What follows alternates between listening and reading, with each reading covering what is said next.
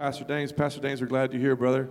Praying for you, looking for what God's going to say through you, all right? Amen. Appreciate it. Thank you so much. Good morning, Firewheel. Good morning, Firewheel. Good morning. Okay, good. You guys are awake. I'm like, you started to sound like the early crowd. They was leaving. I was like, y'all need some coffee or something. But I said, good morning. Like, good morning. But you guys are up, right? You already had breakfast and everything? All right. I'm going to act ready for lunch. I'm right there with you. My name is Pastor Teran Dames. I'm the senior pastor at North Dallas Community Bible Fellowship Church. It's a very long name. Right there off of George Bush and Jupiter. And Chris, a good friend, asked me to come for the next 2 weeks and do a very difficult task, that is to stand in his place. It's sort of like me standing behind the Apostle Paul. I don't know how you do that. You can't, I'm not worthy, but I am very appreciative for the opportunity I have to speak to this beautiful family of believers. And so today, I just want to address to you, first let me introduce my family. I'm sorry. My beautiful wife is here with me. Beautiful wife, wave. Can you just wave? See here? Yes, that's the wave right there. That's the wave. And then I have my beautiful daughter, Addie. You could just do the, that's my eldest son, Nathan. Power to the people. Power to the people. Yes. All right. And then that's my baby boy right there, Nehemiah. Nemo, give a wave. All right. And Daniel is over in children's ministry, because if he wasn't, he would have been climbing up on your roof. So we put him in children's ministry where all the climbers are. So that's my family. They're here with me. I'm thankful for the opportunity to be able to speak to you this morning. I pray that the Lord will lead and guide. I'm going to ask you if you would stand with me as we go through the reading of God's Word. And I'm going to ask you to turn to the book of Colossians in chapter 1. Colossians chapter 1. And today we're going to go over what it means to have a practical faith. Can you say that with me? Practical faith. Okay, I think 2 of you got it. Would the rest of you join in? Say practical faith. And that's what we're going to be going over this morning, what it means to have a practical faith. And I'll be going from verse 13 of Colossians chapter 1 to chapter 2, verse 3. But right now, I only want to read the first 3 verses. That's from verse 13 to verse 15. And then we're going to dive into this. Amen? It reads as follows. For he delivered us from the dominion of darkness and transformed us to the kingdom of his beloved Son, in whom we have redemption and forgiveness of sins. And he is the image of the invisible God, the firstborn of all creation. May the Lord add the blessing to the reading of his word. Father God, as we come before you this morning, I pray and I ask that you would govern our hearts and our minds, and that your word this morning, as you speak through me by the power of your Spirit, will fall on fertile soil. I pray that it will not fall along the path or among the stones, among the thorns, but it will fall on fertile ground, and it will produce a harvest to come. And so for everything that you're about to do, we wait in expectation, and we give you glory and praise in the mighty and powerful name of Jesus Christ. In his name we pray. Amen. You may be seated.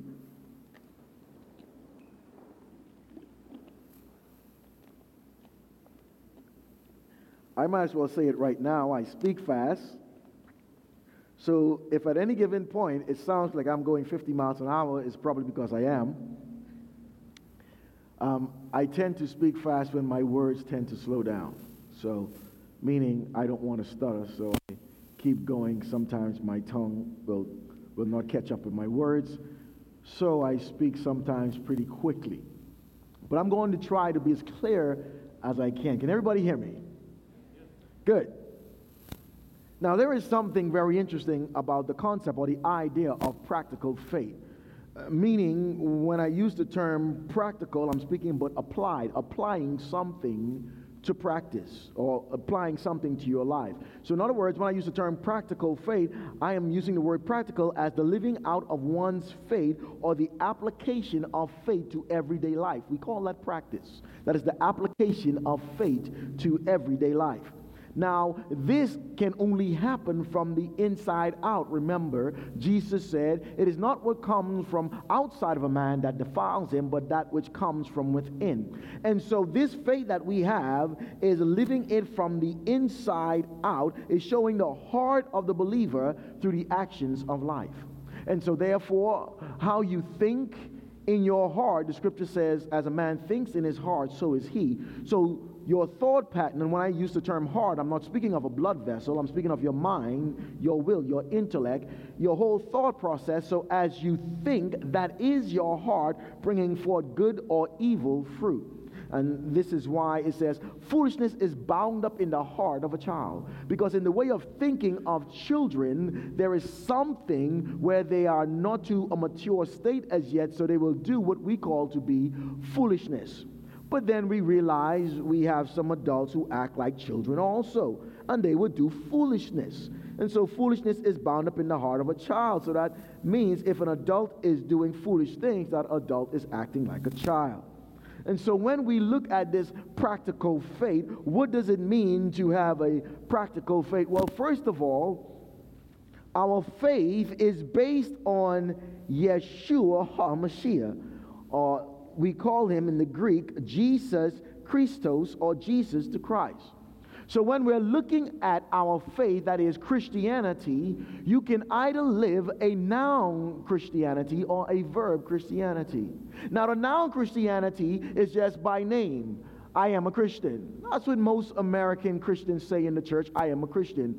But what do you practically mean by that? Because the term Christian verb, you see that person, you don't necessarily look for a name. In other words, that person is doing the work of a Christian versus using the name of a Christian. In the early church, they were called Christians not because they were calling themselves Christians, because the Christians were not calling themselves Christians. It was the non-believers calling them followers of the way. So when someone looks at you because of the works that you are doing and say you're doing the works of Yahweh, then you're a Christian.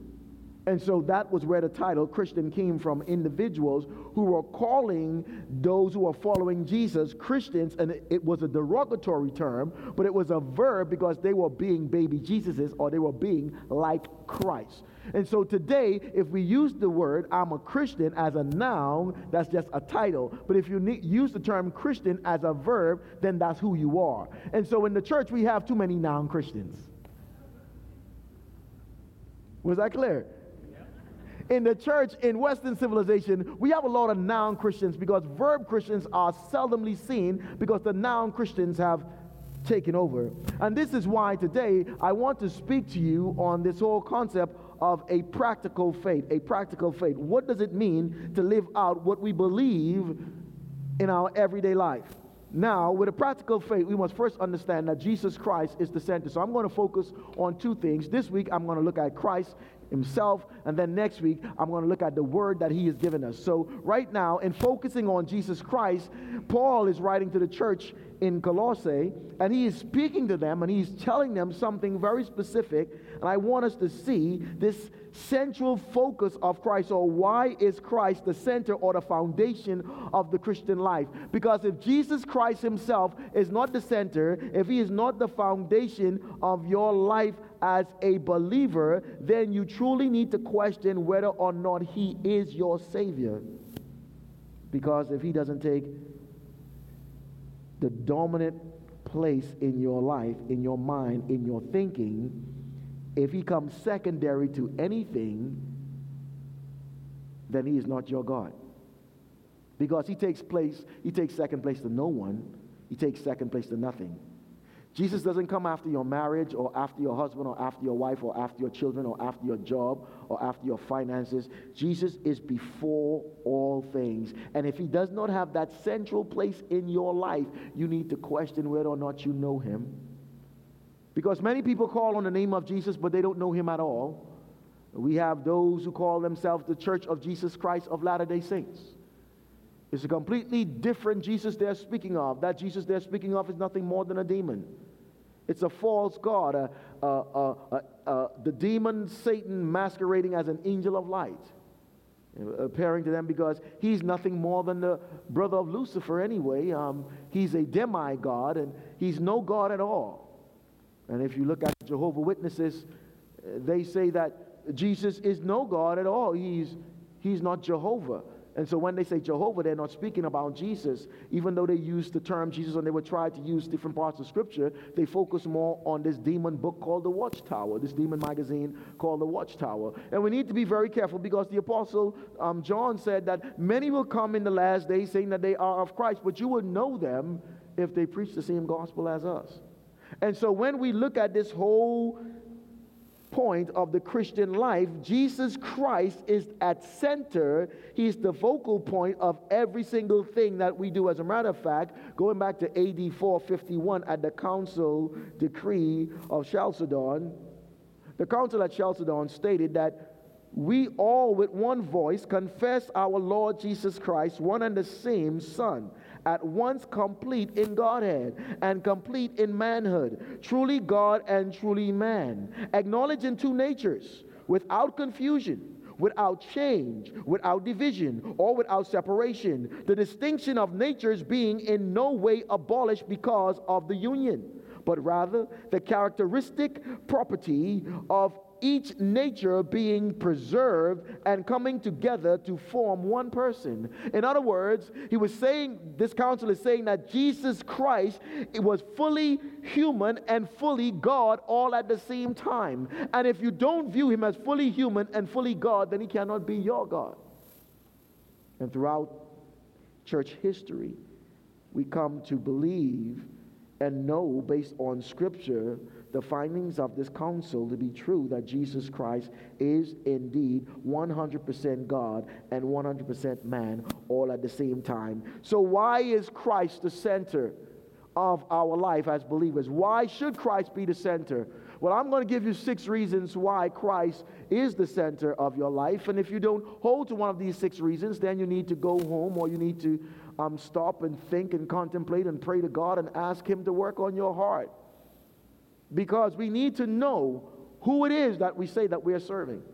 Because when we know who it is, then that gives us, by the Spirit of God, the power to do, or to allow God's Spirit to do a work within us. So let me run on into this passage. Paul now is speaking to the church at Colossae. He is telling them how they are supposed to live this practical Christian life. He's being thankful for all that they have done, and he's letting them know, and he's so glad. And now he's going to tell them about Christ, who Jesus Christ truly is. And his first statement to them, this first point that I want to bring out, is found in verse 13 and 14. Christ is our Redeemer. This is the first thing that Paul is going to make sure that the folks in this church understand. Watch what he says. For he rescued us from the dominion of darkness and transferred us to the kingdom of his beloved Son, in whom we have redemption, the forgiveness of sin. Now, wait a minute. What is Paul saying? Paul is saying that Jesus Christ redeemed us, but what did he redeem us from? You know, we have to go back to the Garden of Eden. When God made man and he made Adam and he made Eve, he took a rib from Adam and made Eve in the image of him. He created them, male and female. In the image of God, he created them, male and female, at birth. That was, their sex was male and female. God made man, Y, Jane, woman, X. And he made man and woman, male and female. I have to keep saying that because in this culture, people don't know what is male and what is female. So he made man and woman, and he placed them together in a union, and the two became one. But something very interesting happened. In Genesis chapter 3, we see Eve is standing there chilling in the garden, and then this serpent thing came to Eve, and the serpent started to talk to Eve. Now, here's where we saw the first dysfunctional family. Okay? Imperfection. We have a man, a perfect man, He has no flaws. This awesome dude right has no flaws. He's chiseled, look like The Rock, Dwayne Johnson.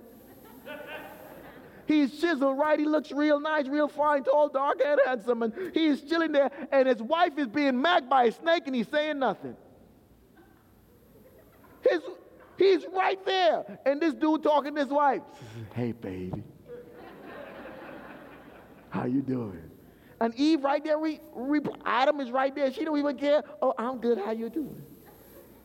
And he's like, did God really say? You know what? I don't even think he said that. And she's listening to a serpent, right? And the serpent is challenging everything God said. Adam was the one who God gave commands to. Adam is right there hearing the serpent speak to his wife, and Adam is saying nothing. Passive in the home. Any man who's passive in the home is not a leader. Therefore, he's not representing God. Because God has placed us in the home to be his representatives. We serve in our homes, but we serve under the authority of Jesus Christ. That's another story. Let me get back. So we see here serpent. The serpent is speaking to Eve. Eve then makes up a story about God. Well, he said we shouldn't touch the tree. Wait a minute. Where was that found? God never said that. All God says, don't eat the fruit.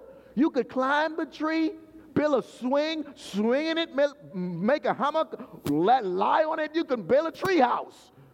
He never said not to go in the tree or go by the tree or touch the tree. He said don't eat the fruit of the tree.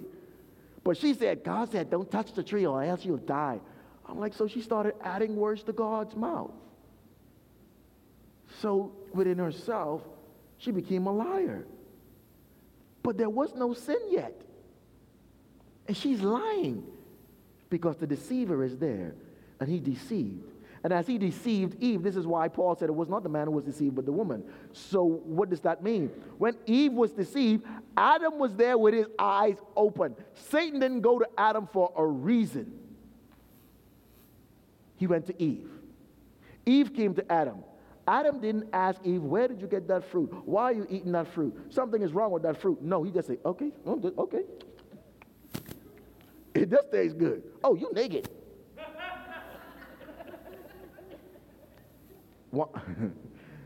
He was standing there. He ate the fruit willfully, knowingly went into sin.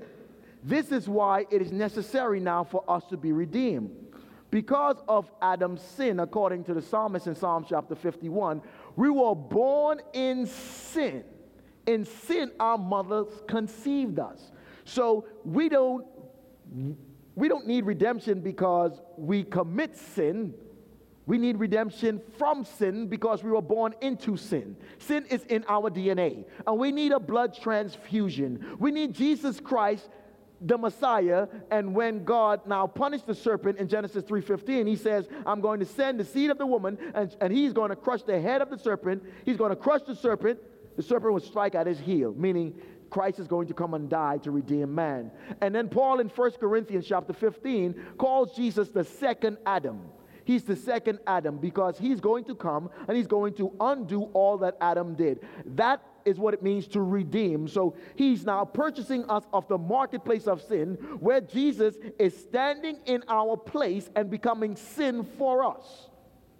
That's why in Romans chapter 6, verse 4, Paul says, when Christ died, we died with him. When he rose, we rose with him. Sin has no dominion over us. Why? Because we died in Christ Jesus. And so the fact that when Jesus now redeems us, he now takes us from that place where we were. Remember what the prophet Jeremiah said in Jeremiah 17, verse 9. Our hearts are evil and deceitfully sick. Who can understand it? That's what sin did. And so David cried out in Psalm 51, O Lord, create in me a clean heart and a steadfast spirit within me. And so we all have to cry out for God to redeem us because of where we were being born in sin. So Jesus Christ, he came as our Redeemer, and he redeemed us from the marketplace of sin. Notice what Job says in Job chapter 19, verse 25. As for me, I know that my Redeemer lives, and at last he will take his stand on the earth. In Job 33, verse 28, says, he has redeemed my soul from going to the pit, and my life shall see light. in Psalm chapter 34, verse 22, states, "The Lord redeems my soul, the soul of his servants, and none of those who take refuge in him will be condemned." The prophet Isaiah says in Isaiah 43, verse 1, "But now, thus says the Lord, your creator, O Jacob, and he who formed you, O Israel, do not fear, for I have redeemed you. I have called you by name. You are mine."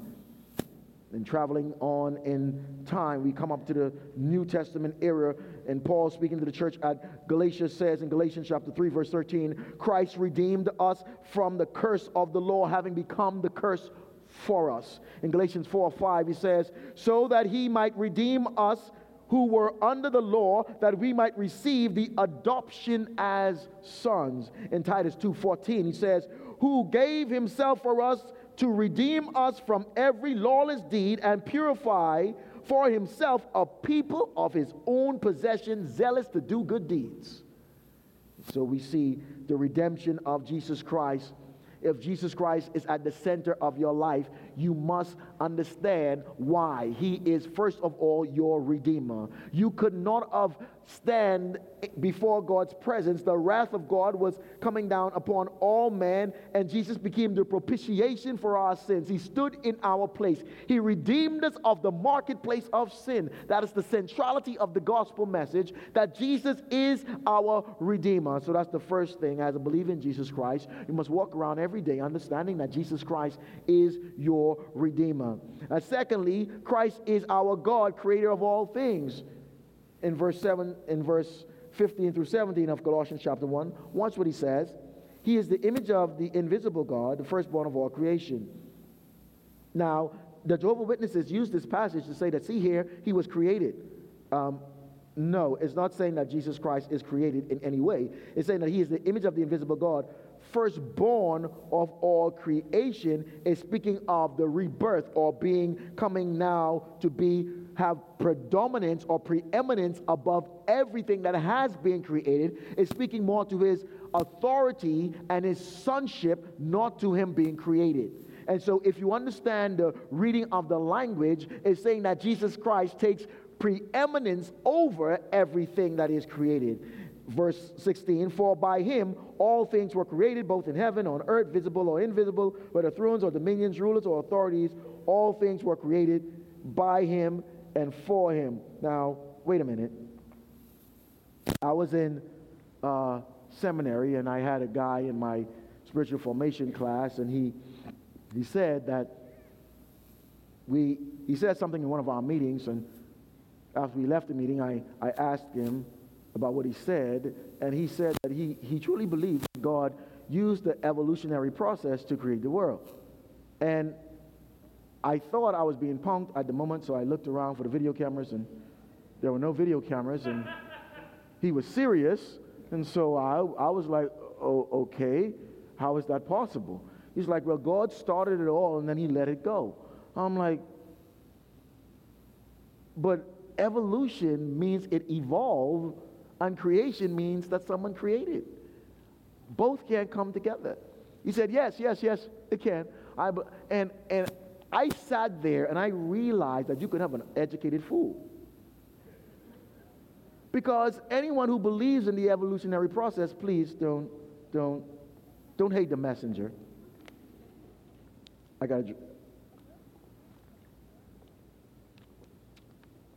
Anyone who believes in the evolutionary process, I'm not saying it, the Bible says you're a fool. Why would I say that? Just read Proverbs chapter 1. It says, "The beginning of knowledge is the fear of God, and fools despise his wisdom and his instruction." And the scripture teaches that Jesus is creator of the world. So we can't have both a creator, someone actively doing something, as it shows in Genesis. On the first day he did this, second day he did this, third day he did this, and then for there also to be evolution, which, let me just describe evolution for you. Evolution is simply, there was nothing. Imagine nothing. If you can, imagine nothing. Then something appeared. What was the something? I don't know. It was just something. So something appeared out of nothing, and then something, after 1 trillion years, something became molecules, and molecules formed and made a galaxy. Well, how did that happen? I don't know. It was nothing that made something, and something that came from nothing produced something else, and the something else was a galaxy. So now we have a galaxy. So the galaxy came from out of nowhere, so now we have a galaxy. The galaxy got tired of being a galaxy, it started to form gases and so forth, and the galaxy said, you know what, let's make planets, so the galaxy made planets. And the planets got tired of being uninhabitable, so the planets just decided after being in the galaxy, let's just form a planet that is habitable. So it formed the Earth. And after 1 trillion years, the world got tired of just sitting there with nothing. So it formed something, and an amoeba slime thing came from outer space. Where did it come from? Nowhere. It just appeared, and then it fell down onto the earth. Where did the earth come from? It just appeared, and then it fell into the ocean. What was ocean? They don't know. It just appeared. And then it fell into the ocean, became a fish. What's a fish? We don't know. It just appeared. So the fish appeared, and after 1 billion years, the fish was swimming around, and the fish got tired swimming and said, I feel like walking. So the fish swam up to the shore and walked on the sand. But what sand? I don't know. Where did it come from? I don't know. It just appeared. So it walked on the sand, and then the fish walked up on the sand. But wait a minute, doesn't fish swim? Yes, it now has legs. Where did the legs come from? I don't know. He got tired of swimming. So he walked up on the sand. The fish walked up, jumped in the pond, became a frog after 1 trillion years. Wait a minute. Why did he become a frog? He doesn't know. He just decided he wanted to jump rather than swim. So now he's a frog. He's jumping, eating flies. He got tired eating flies. He saw this tree, said, I'm tired of flies. I need a different dinner. Climbed up the tree and became a monkey. 1 trillion years later, the monkey is eating bananas, and the monkey got tired. Ooh, I'm tired of eating banana. So the monkey said, you know what? I'm done with this. The monkey wanted to talk. He couldn't talk, so he moved to Frisco, got a 4-bedroom house and a Lexus.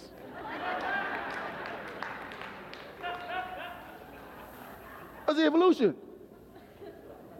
You don't think I'm making that up? I wish I was. That's what evolution teaches. It's like crazy, right? I mean, like, it takes more faith to believe that foolishness than it is the gospel of Jesus Christ. But that's the evolution. But here's what Paul is saying, that Christ is the creator of all things. So evolution can be in your mind and creation. You only could have one. And so when our children go to school, when our young ones are in schools, and these schools teaching, watch this, here's how you know people are educated fools. Do you know in your government system of education, they're teaching evolution as a fact? But it's called a theory. It's called a theory of evolution. Teachers are calling the theory of evolution fact, but here's the crazy thing. A theory means it's a theory. It's a theory. It was made up. There is no facts to it. That's why it's called theory. Theory of evolution, but yet still they're teaching facts. Evolution as a fact. Why? It's not about, they know that cannot be proven. They know it's not truth. It's simply a rejection of God. They rather, as Romans chapter 1 said, they rather worship the created thing rather than its creator. So they put the thing that was created in the place of the God who created the thing. And that's what mankind is doing. And so when Paul says here that Jesus, he is the creator, watch this, for by him all things were created, both in heaven and on earth, both visible and invisible, whether thrones or dominions, rulers or authorities, all things have been created by him, for him, through him. He was before all things, is before all things, and in him all things are held together. So that means when Jesus Christ is dying on the cross and they're putting the nails in his hands, he's holding the molecules together. He's holding the DNA of everyone together. He's holding the molecular structure of every human being together. He's holding all the gases and everything that holds the planets together as they're passing the nails through his hand. In his hand, he's holding all things. Who can understand that the creator of the world, who created the nails, came down to have a nail placed in his hand? The creator of the world, who created the trees, came down to be nailed upon a tree. The creator of the world, Christ himself, he came down and he stood in the place. He is the creator God. As a matter of fact, in John chapter 1, verse 1 through 5, it says, in the beginning was the Word. Speaking of Yeshua, HaMashiach, in the beginning was the Word, and the Word was with God, and the Word was God. He, the Word, was in the beginning with God. And all things that were made, that means everything that was made by him, and without him was nothing made that had been made. In him was the life, and the life was the light of man. So wait a minute. John, in the Gospel of John, chapter 1, from verse 1 to verse 5, saying that Jesus Christ is the creator of all things. In Colossians 1, we're seeing here that Jesus Christ is the creator of all things, whether thrones or dominions and spirits or whatever. He created it all, earth, heaven, everything. He created it all. The Hebrew writer in Hebrews chapter 1, verse 1 through 3, says that God in these last days, God before has spoken through the prophets, and in these last days have spoken to us through his Son, through whom he made heir of all things and through whom he created the world. So wait a minute. Colossians 1 says that he created the world. Hebrews 1 says Christ created the world. John 1 said Christ created the world. Revelation 1 said he's the beginning and the end. He's before and after all things. So that means when you go to Genesis chapter 1, in verse 1, the Elohim, which is plural, Elohim said, let there be. And it came down to the sixth day that he said, let us make man, in verse 26. So the one who was saying, let there be, let there be, let there be, let there be, until verse 25 is Yeshua, Jesus Christ himself. God, the Trinity, did not come into picture until Christ said, now let us make man in our own image. So throughout the scripture, the one who created everything, the scripture is saying that that is Jesus Christ. Unless you understand that Jesus Christ, who died on the tree to redeem you from your sins, is the same one who created you, then you don't really know who Jesus Christ is. He is the creator of the world. He is our Redeemer. He is our Creator. More than that, he is the only one who can reconcile us to the Father. He's the only one who can bring us into a relationship with the Father. He's the only one who can bring us into intimacy with God. How? Christ is the head of the church. He reconciles us to the Father in verse 18 through 22. Watch what it says. He is also the head of the body, the church. And he is the beginning, the firstborn from the dead, so that he himself will come to have first place in everything. For it was the Father's good pleasure for all the fullness to dwell in him, and through him to reconcile all things to himself, having made peace through the blood of his cross. Through him, I say, whether things on earth or things in heaven. And although you were formerly alienated and hostile in your mind, engaged in evil deeds, yet he has now reconciled you to his fleshly body through death, in order to present you before holy and blameless and above reproach. So the scripture here is showing that Christ has done something for us that we could have never done. He brought us into relationship with the Father. This is why Paul in Romans chapter 6 would say, when Christ died, we died with him. When he rose, we rose with him. Sin has no dominion over us because those who've died have died to sin. And so now we see we have been reconciled to God the Father through Jesus Christ, because no one else has the ability to bring us to God but Christ the Son. And so Jesus has reconciled us, so he's mended that relationship that Adam distorted. See, first of all, Adam ruined our relationship with God, and Adam placed us in the bondage of sin. So Jesus came, and Jesus He purchased us, he redeemed us from that marketplace of sin. And then he reconciled us to God. Now that we are now adopted into the kingdom of God, and we are now called children of God. But point number 4, Christ is not only our Redeemer, he is not only our Creator, he is not only the one who reconciled us to the Father, but he is also the gospel message, the mystery of the Old Testament, the hope of the glory of God. What am I saying? In verse 23, he says, if indeed you continue in the faith, firmly established and steadfast, and not moved away from the hope of the gospel that you have heard, which was proclaimed in all creation under heaven, and of which I, Paul, was a minister, so that I may fully carry out the preaching of the word of God, that is, the mystery which has been hidden from past ages and generations, but has now been manifested in his saints. Excuse me.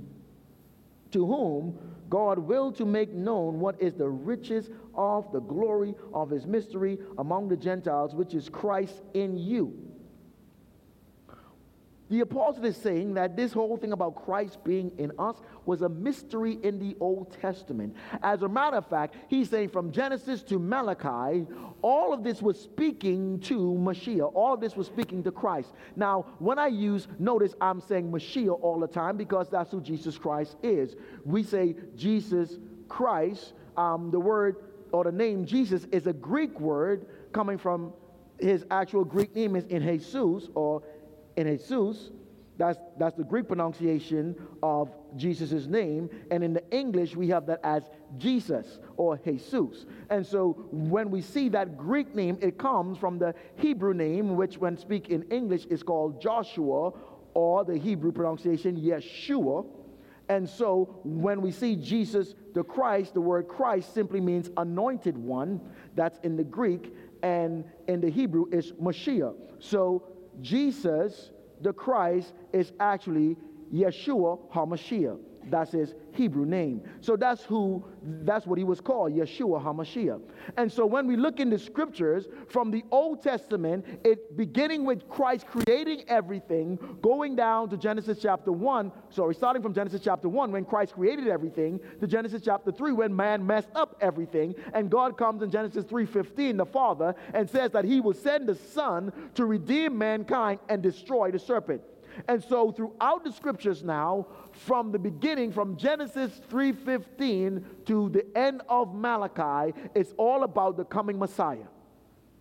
Abram, when he's going out, the reason why God chose Abram to bless the world through him is speaking of the seed coming from Abram, who is Christ the Messiah.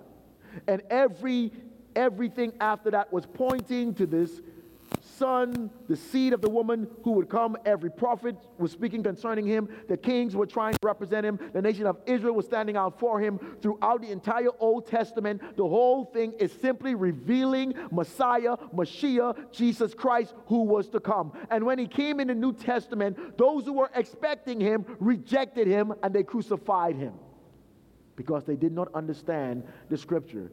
That's why the chiefs among them, the Pharisees who studied the book, one of the chief Pharisees, his name was Nicodemus, and showing how confused these guys were. They had the book, but they did not understand anything in the book. Why? Because Jesus came, and it was the Pharisees who knew the law who rejected him because he said that he fulfilled the law. Remember when Nicodemus came to him in chapter 3 of the book of the Gospel of John, it says, in John chapter 3, it says, and one came to him by night. It says, now there was a man from the Pharisees named Nicodemus, a ruler of the Jews, and this man came to him by night and said to him, Rabbi, we know that you have come from God as a teacher, for no one can do these signs you do unless God is with him. Jesus answered and said to him, truly, truly, I say to you, unless one is born again, he cannot see the kingdom of God. Nicodemus replied and said, how can a man be born again? Can he enter into his mother's womb a second time and be born? Jesus says, no. Unless one is born of water and spirit, he cannot enter into the kingdom of God. That which is born of flesh is flesh, and that which is born of spirit is spirit. Do not marvel that I say to you, you must be born again. For the wind blows where it wishes, and everyone hears the sound of it, but no one knows where it comes from. So too is those who are born of the Spirit. Nicodemus replied and said, how can these things be? Jesus said to him, are you not the teacher of Israel, and yet you do not understand these things? And so we have people who are teaching the Old Testament scripture who had no comprehension of what it was saying. Just like today we have people teaching the Bible who have no comprehension of what it's saying. Because we have people all wrapped up in the things of man and the doctrine of man, and we insert our worldly mess into the Word of God, trying to make the Word of God about us. When it's not about us, it's about God. The Word of God is not to make us feel good. The Word of God is to conform us to the image and the likeness of Jesus Christ. The Word of God is not about me and me coming to get a word from God. No, the Word, God has already said it. His Word is already here. The Word of God now is about me allowing the Holy Spirit to do a work in me, to change all that is corrupt within me, to bring me closer into an intimacy with God the Father. No man can do that. Jesus says, my word is truth. And I will not leave his orphans, but I will send you a comforter, and he would abide in you, and he would lead you into all truth. And so when we see here, Paul is saying that this mystery of Jesus Christ was hidden in the Old Testament. Those in the Old Testament couldn't see it. And there, during the time of Christ, those who were there, they couldn't see it. They rejected the seed of the woman. They rejected Messiah. They rejected Mashiach. They rejected Yeshua. They rejected him, and they killed him. Of course, they didn't take his life. He gave his life. But they rejected him, and they killed him. And he is the hope. Christ himself. He is our hope. Point number 5, as I close of one more point. Point number 5 is Christ is the purpose of our walk. So why are we living here today? Like why are we here? Like why are we even sitting here right now?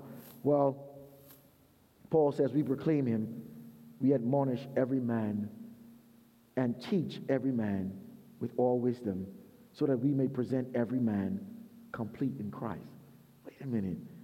So the job of the church is to present everyone complete in Christ. Yes. So the goal of our teaching is to present everyone complete in Christ. Yes. So the goal of everything we do as believers is to make sure that we are all complete in Christ. Yes. Why? He says, for this purpose I also labor, striving according to his power, which mightily works within me. Why is he striving? He's striving to make sure that as believers, everyone who we come in contact with have this deep fervor, this deep love, this deep abiding faith in Jesus Christ, and that their life to live is Christ and to die would be gain. For everything in their life is consumed with doing the will of the one who created them, doing the will of the one who redeemed them, doing the will of the one who reconciled them, doing the will of the one who is their creator, doing the will of the one who is the purpose and the hope for everything that they believe in. He is getting the church to understand, listen, you need to stand in and on Jesus Christ,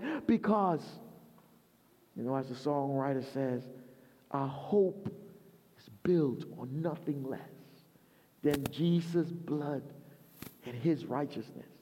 And if we are not standing on Jesus Christ, if we're not standing in Jesus Christ, then we do not have faith in Jesus Christ. And I close with this. Paul says that Christ is the true mystery of God. He is our encouragement. Christ is our encouragement. In chapter 2 of Colossians, in verse 2 and 3, he says, that their hearts may be encouraged, having been knitted together in love, and attaining to all the wealth that comes from the full assurance of understanding, resulting in the true knowledge of God's mystery. That is Christ himself. Jesus Christ himself. He is the mystery of God.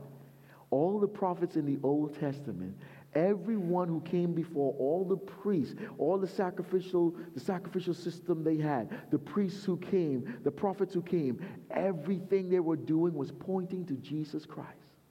And Jesus Christ came and he fulfilled that. This is why Peter says in 1 Peter chapter 2 that we are the royal priesthood, the holy nation, the people set apart for God's own possession. What was he saying? Because before, remember, in the Old Testament, they had the priesthood, right? They had the priests who would go in, the Levitical priests, and they had to wear the special clothes and put the big rope around their waist, and only one priest can go into the holies of holies at one point in his life. And if the bell stopped ringing when he goes in to present the sacrifice, then they would pull him out by the rope. That's why the rope was tied around his waist, because if the bell stopped ringing, that means God did not accept the sacrifice and he killed the priest. And so now Peter is saying that we don't need anyone to go and give any blood sacrifice for us. Jesus Christ died and he covers us with his blood.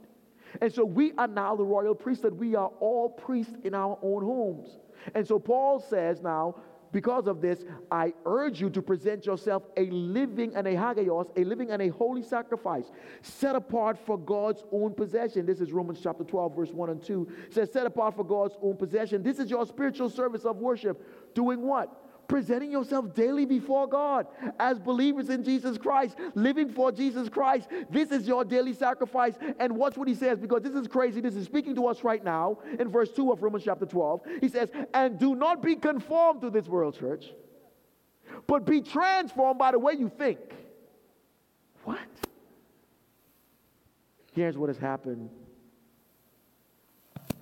Everywhere I travel, everywhere I go, I am so disheartened by what we call church. Church has become about men, women, and how we feel about things. Church has become about making people feel comfortable, making people feel good. It's an artificial flavoring. It's something, back in the day, we couldn't afford Kool-Aid. Yes, believe it or not, Kool-Aid is 25 cents. Couldn't afford Kool-Aid. So we had this thing called Flavor Aid. It's something just like Kool-Aid. It gives it the color, gives it the flavor, gives it the little taste. But Flavor Aid, Kool-Aid, all is the same. It's called artificial coloring. And see, the thing about artificial coloring is that when it goes into something, it gives the illusion of something. It gives the illusion of something. See, when you put artificial coloring in the water isn't really that color. That's why it's called artificial coloring, because water has no color. That's why when you look at the ocean, everyone would say, oh, when you go to Greece, how blue the ocean water is. And when you go to the Bahamas, look at how turquoise or green and how luscious blue. And I'm like, the water doesn't have a color. What are you saying? Well, look at the blue sky. The sky isn't blue. The sky is clear. So why do we call the sky blue? It's an illusion. Why do we call the ocean blue or green? It's an illusion. Why? When you take the ocean water up, what color do you see? None. It's a reflection of something. And when you go up in the sky, you can go as far as you can. You will find no color called blue.